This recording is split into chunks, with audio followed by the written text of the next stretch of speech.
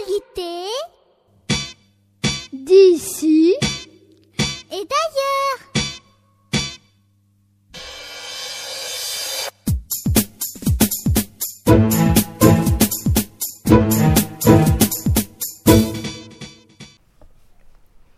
Bonjour, nous sommes les CM2 de l'école Rosalind Franklin et nous allons vous présenter les actualités de Radio Cartable pour ce jeudi 1er décembre.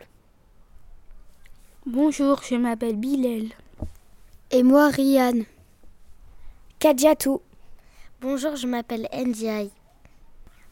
Voici les titres. Nous sommes maintenant 8 milliards d'habitants dans le monde. L'ONU a annoncé ce chiffre, nous expliquerons la mission de l'ONU.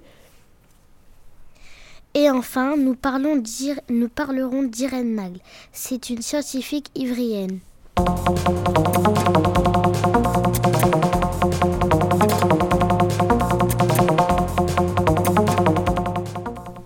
Actualités internationales. La population de tous les pays du monde augmente beaucoup depuis 1950. Mardi 15 novembre 2022, l'ONU a estimé que la population de la planète atteint 8 milliards d'habitantes. Est-ce que c'est sûr ?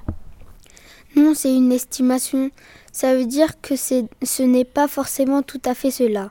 Ce n'est pas exactement ce chiffre, mais c'est environ 8 milliards. En 2080, nous serons peut-être 10 milliards 400 millions d'habitantes. Pourquoi la population augmente ? Parce que les nouveau-nés sont plus nombreuses que les vieilles personnes qui meurent. Quel est le pays le plus peuplé au monde ? Aujourd'hui, c'est la Chine, mais l'an prochain, l'Inde va devenir le pays le plus peuplé avec 1 milliard 400 millions d'habitantes. Annoncer ce chiffre permet d'avertir les gens. Tout le monde va être au courant que l'on est de plus en plus nombreux sur la Terre et peut-être qu'on pourra faire attention à baisser chacun notre consommation de viande, par exemple.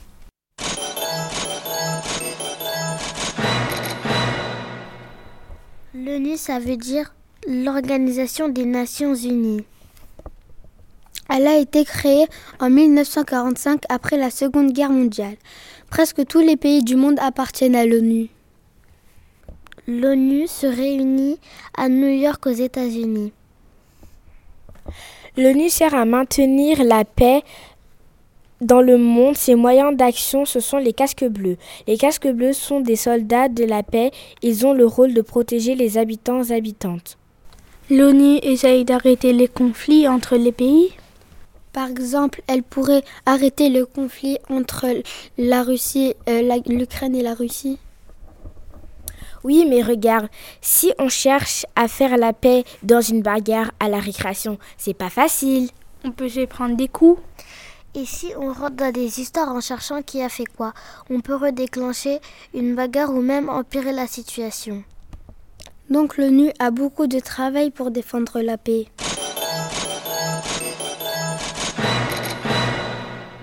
Dans le journal Ivry, ma ville, j'ai été intéressée par le portrait d'une scientifique.